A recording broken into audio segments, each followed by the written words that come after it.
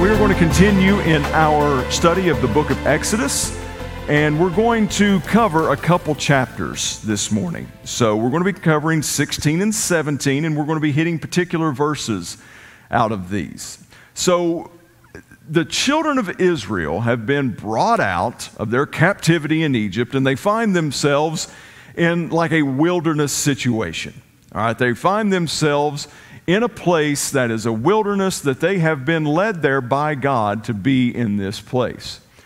Now, I kind of want to tell you a really quick story that's going to tie back into this, but about my life and kind of a situation that really served as a bit of an awakening for me from a spiritual standpoint. Several years ago, I was flying out to the West Coast. So I went from Columbus to San Francisco. And I'm not scared of flying, but I'm not a fan of it either. I don't do it that often. I don't get terribly sick or nervous or upset beforehand, but I can't say that flying is one of my favorite things to do. So this was a red-eye flight, basically, and it wasn't quite full. You know, the flight wasn't full, but there were several people that were on this flight as well. And so we take off and we get into this. It's a 5.5 hour flight. And they begin to get us settled in, you know, for the flight. With it being red eye, they're offering us blankets, earplugs. We got the monitors with the TV, stuff like that. So everybody's kind of settling in. All the lights are going off. And then guess what we hit? Turbulence.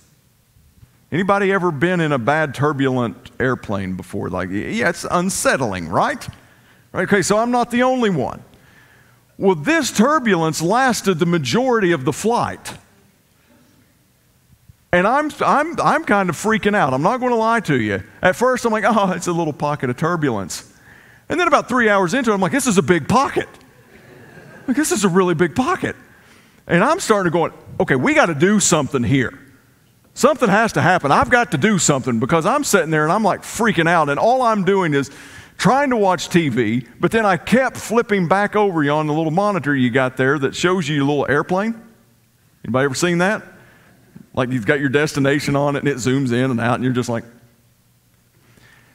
you don't get there any quicker, but at least you can see where you're going to go down and die whenever this turbulence hits you, right? You're going to know where to, okay, well, this is it right here.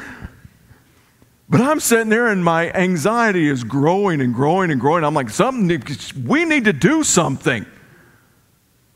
And I look around, everybody else I can see on the flight's either asleep or they're just chilling, man. And I'm like, what is wrong with you people? Don't you know we're about to die here? Like, I don't know if this thing's really going to serve as a flotation device, but I got a feeling we're going to find out. And then it began to dawn on me. It's like, we didn't have a problem. I had a problem. And the problem that I had is I had zero control over a situation.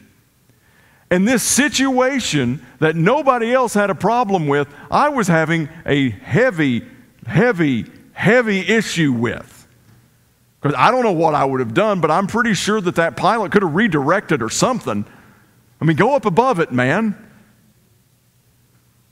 But it started to sink into me that I was in a situation where I was uncomfortable and I'd lost control and I really didn't like it.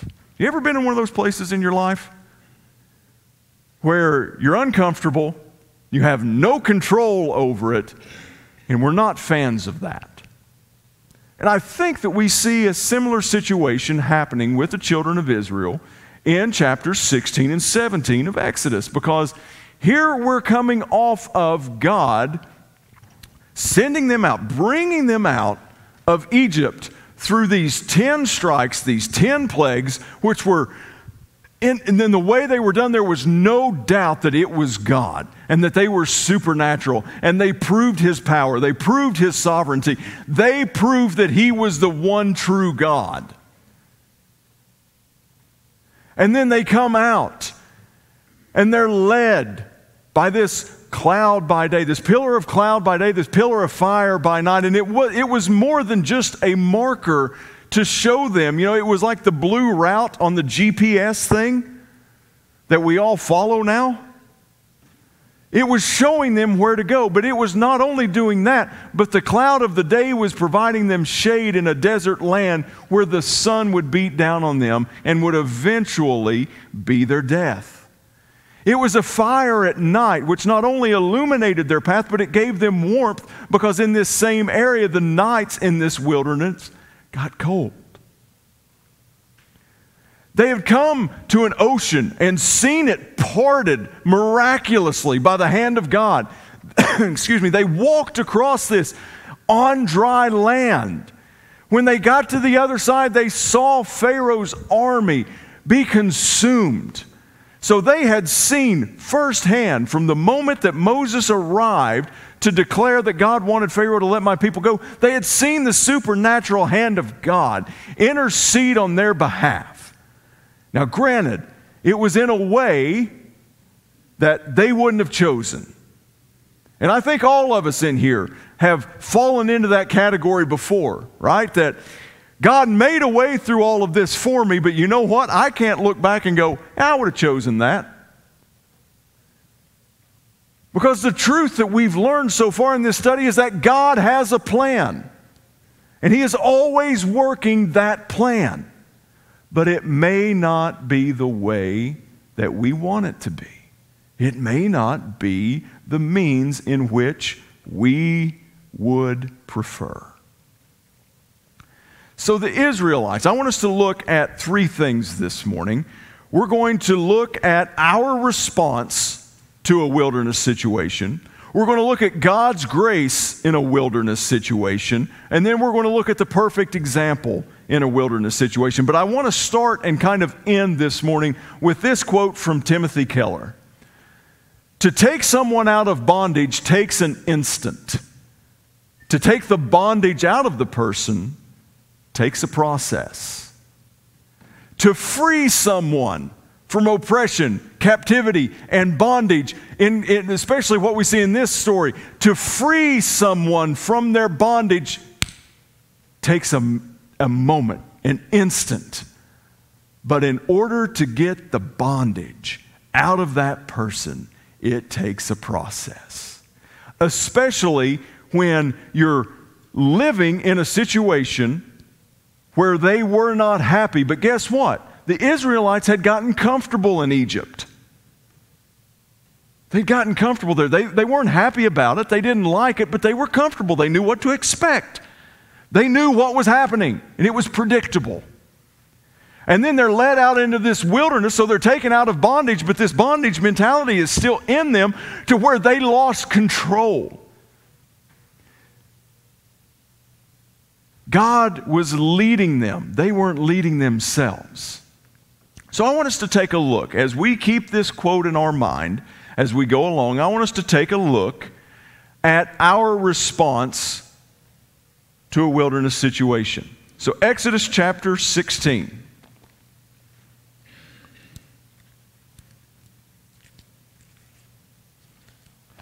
So they've seen God do all of these miraculous things. They've seen Him just wipe out almost an entire nation.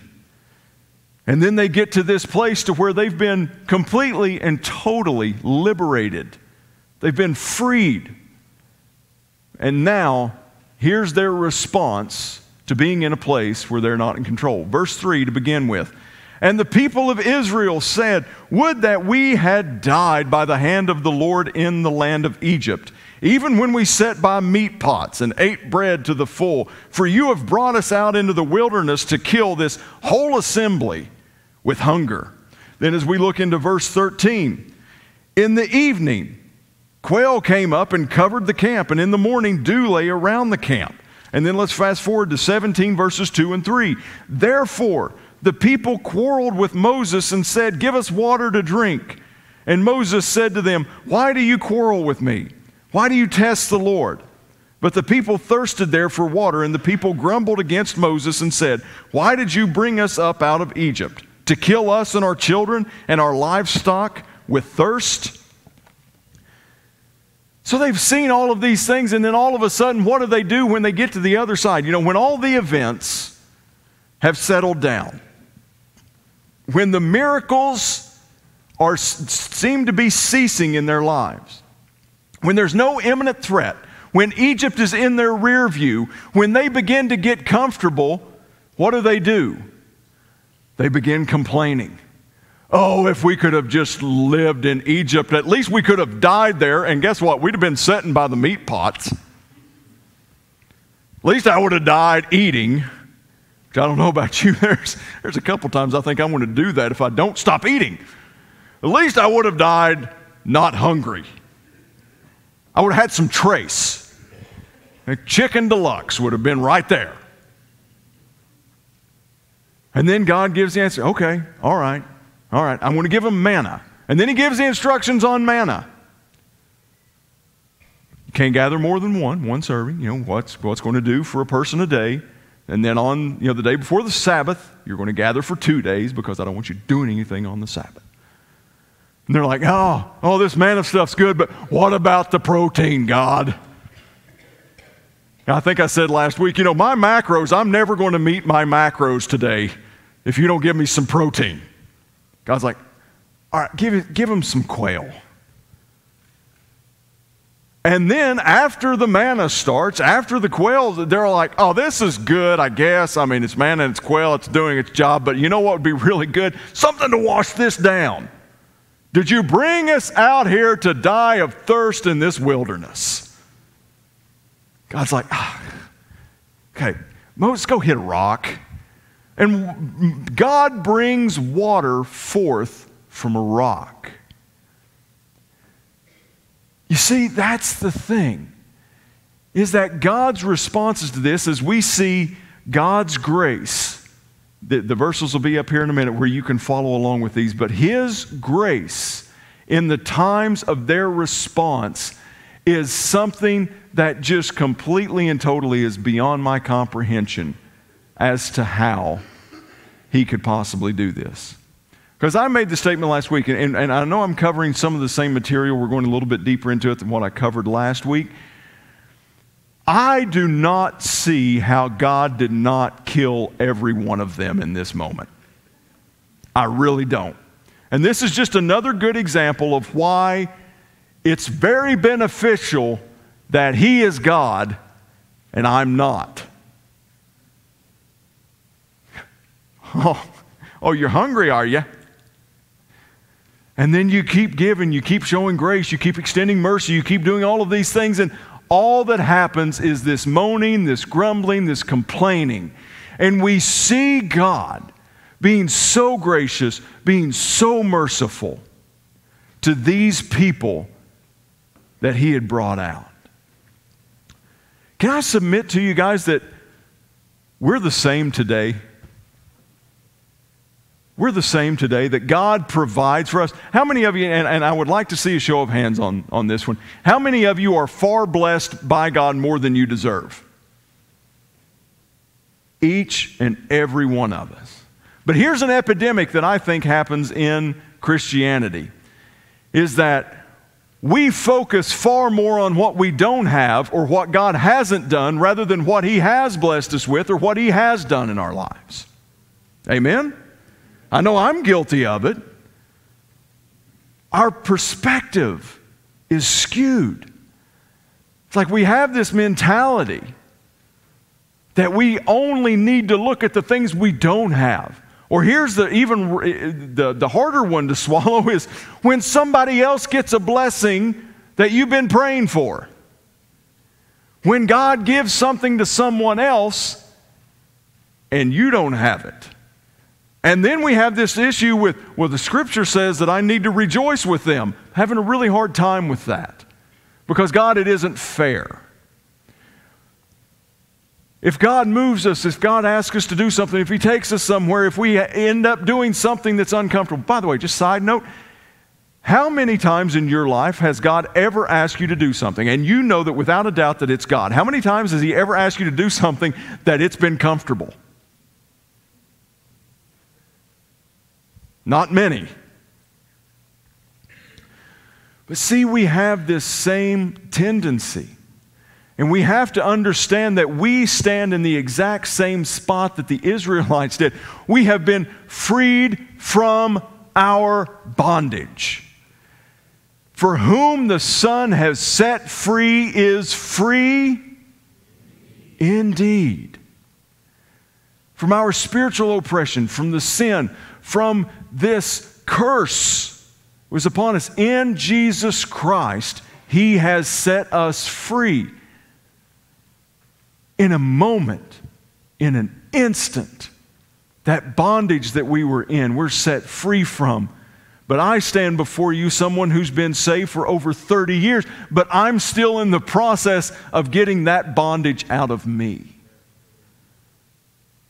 I was freed from it in an instant, but to get it out of my life, to get it out of my heart, and the same's true with you, it is a process. You ever feel like you're in a wilderness? Like you're in a really dry spot? Like you don't understand why you're there? There doesn't seem to be any meaning there?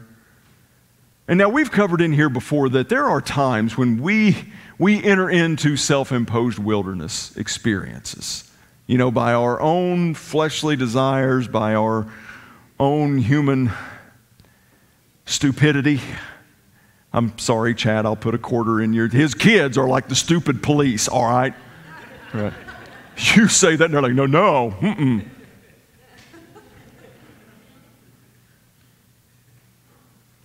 But we wind up there because of our own doings and our own vices.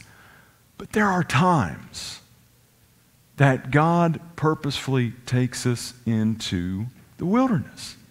We see this with the children of Israel. James covered it.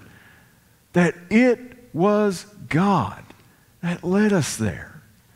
In Israel, Thomas talked about it too, that God took them into the wilderness. He didn't take them north. He didn't take them south. Why? Because there were all kinds of enemies in those directions that God knew that the people of Israel were not strong enough to face. You see, the one thing that all the other people on that flight were doing that I wasn't doing as I was panicking is they were trusting in the one who was piloting the plane. And I wasn't. And see, even in moments of where God leads us into the wilderness, when it goes beyond our control, then we find ourselves in this place of where faith and doubt, there's a battle that takes place there. This trust that we have in Jesus, or the lack thereof, begins to become evident. I've done it far too many times in my life. Know that God has led me somewhere, and He's working things out, but maybe I don't like the way they're working out, and I begin to go, all right, I'm just going to take it from here. I don't necessarily like the direction that this is going, so God, take a break. I got this. And it ends terribly every time. So we see that our initial response in our flesh, in this captivity, in this oppression, in this bondage being flushed out of our system, what we find is our natural response to a wilderness situation is to grumble, is to complain, is to see everything that we don't like and focus on everything that's going wrong. But thankfully, we still have a God who is gracious to us. And that's good news for each and every one of us in here, because we are all grumblers. We're all complainers. We're all murmurers. We all have that tendency. Some of us may outlast others. I'm telling you, if the turbulence would have gotten much worse on that flight, I'd have been surrounded by a bunch of Israelites. But praise God, He is still gracious to us. He still has mercy on us. And He still provides for us even when we are absolutely unworthy of Him to do so. So those are our initial responses to a wilderness situation. I want to ask you to turn to the Gospel of Matthew. I want to read a section out of chapter 4, and we're going to look at the perfect example. What is the perfect example for us? And this is a wilderness that was appointed by God. This experience was a wilderness that was God's will. Verse 1 out of Matthew chapter 4. Then Jesus was led up by the Spirit into the wilderness to be tempted by the devil. And after fasting 40 days and 40 nights, he was hungry. And the tempter came and said to him, "If you are the Son of God, command these stones to become loaves of bread." But he answered, "It is written, man shall not live by bread alone, but by every word that comes from the mouth of God." Then the devil took him to the holy city and set him on the pinnacle of the temple, and said to him, "If you are the Son of God, throw yourself down. For it is written, he will command his angels concerning you, and on their hands they will bear you up, lest you strike your foot against a stone." Jesus said to him, "Again, it is written, you shall not put the Lord your God to the test." Again, the devil took him to a very high mountain and showed him all the kingdoms of the world and their glory. And he said to him, "All these I will give you if you will fall down and worship me." Then Jesus said, "Begone, Satan, for it is written, you shall worship the Lord your God, and him only shall you serve." Then the devil left him, and behold, angels came and were ministering to him. We see Jesus here, the very Son of God, be led by God into a wilderness situation. Now, if Jesus, who is perfect, if Jesus, who is the Son of God, if Jesus, who is God himself, if it's ordained by God for him to experience a wilderness, then why would we think any differently for ourselves? There are times that God will lead us into wilderness situations, dry, dark times. And it's important for us to keep our faith in him, our trust in him, because there's a reason that you're there.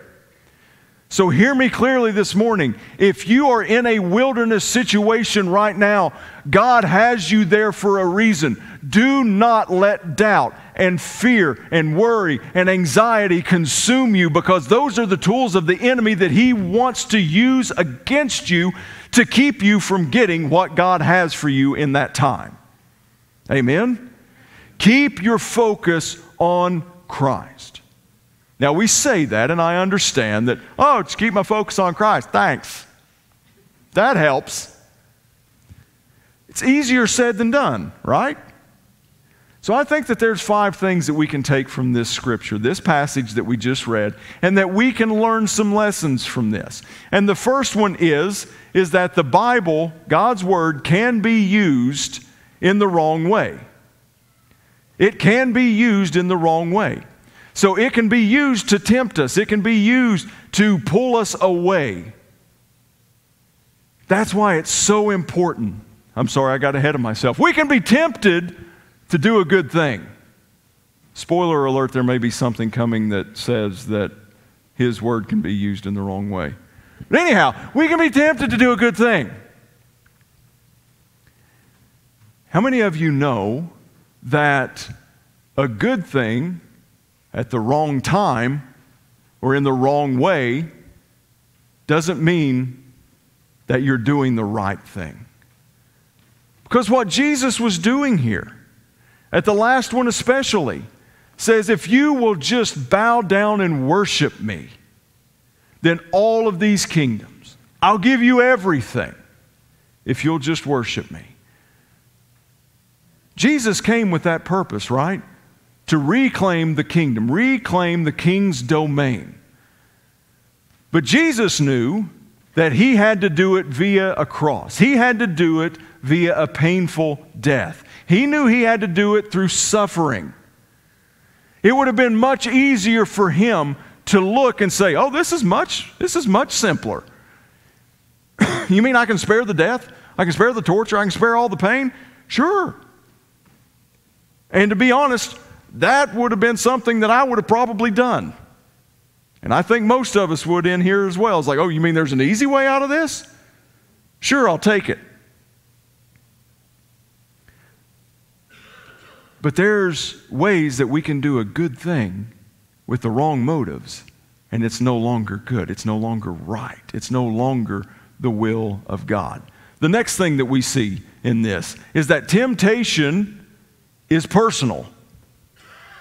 Temptation is personal. Jesus was hungry. Jesus was thirsty. And the enemy knew that. The devil knew that. And he tempted him to turn these stones into bread. You see, the enemy will take what is going on in your life and he will make it very personal to you. Temptation would be a whole lot easier if it was just kind of some kind of cookie cutter temptation that all of us faced and we faced the exact same thing at the exact same time. But temptation is very personal and can pull you away from God. The next thing that we see is that His word can be misused to tempt us. Told you. Satan was taking this scripture and he was pulling it out of context. And he was trying to tempt the Savior with the word. How did the Savior respond? How did Jesus respond to the word taken out of context? He responded with the word in context, right? And you'll hear that quite frequently from us, is that how important that context is in our Scripture, in our understanding, in our teaching, in our preaching, in our reading, in our instruction. And this is why, because I think we've all seen it, but Scripture can be misused. The next thing is that knowing the Word helps us resist against temptation. Every temptation that's recorded here in this wilderness experience, Jesus combats and resists it with the Word of God. Folks, that's one of the reasons that this is so important to your life. And not only having one of these, but reading one of these. And not just reading one of these, but putting it to memory. Memorize this thing. Because you're not always going to be able to have a Gideon following you around and go, oh, here it is. You're not always going to have one in your pocket to be able to come back to. Well, I guess you have your phone. But anyhow, those things are the devil anyhow. But anyhow, don't contradict yourself in the middle of your message. Okay. It's important to have this, hide it in your heart so that when the enemy comes against you, you can use it. And the last thing this morning, Satan will flee when we resist. When we resist with the Word of God, Satan will flee. Resist the devil, and he will flee from you. So I want to go back to that Timothy Keller quote again. And I want you to understand that as a follower of Jesus Christ, you have been freed from your spiritual bondage. You've been freed from the penalty of sin and death. That hold that sin had over you, you are now freed from it. But each and every one of us face this process of the bondage coming out of us is a process. I'm going to ask the praise team if they would to come back to the stage this morning. When you face wilderness situations, approach them as Jesus did. Rely on the Spirit. Rely on God. Don't let your trust be shaken. Don't let the fact that you've lost control derail you.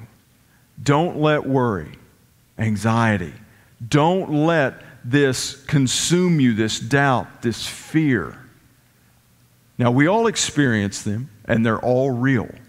And we're not saying that they're not. But what we understand is that we have someone greater.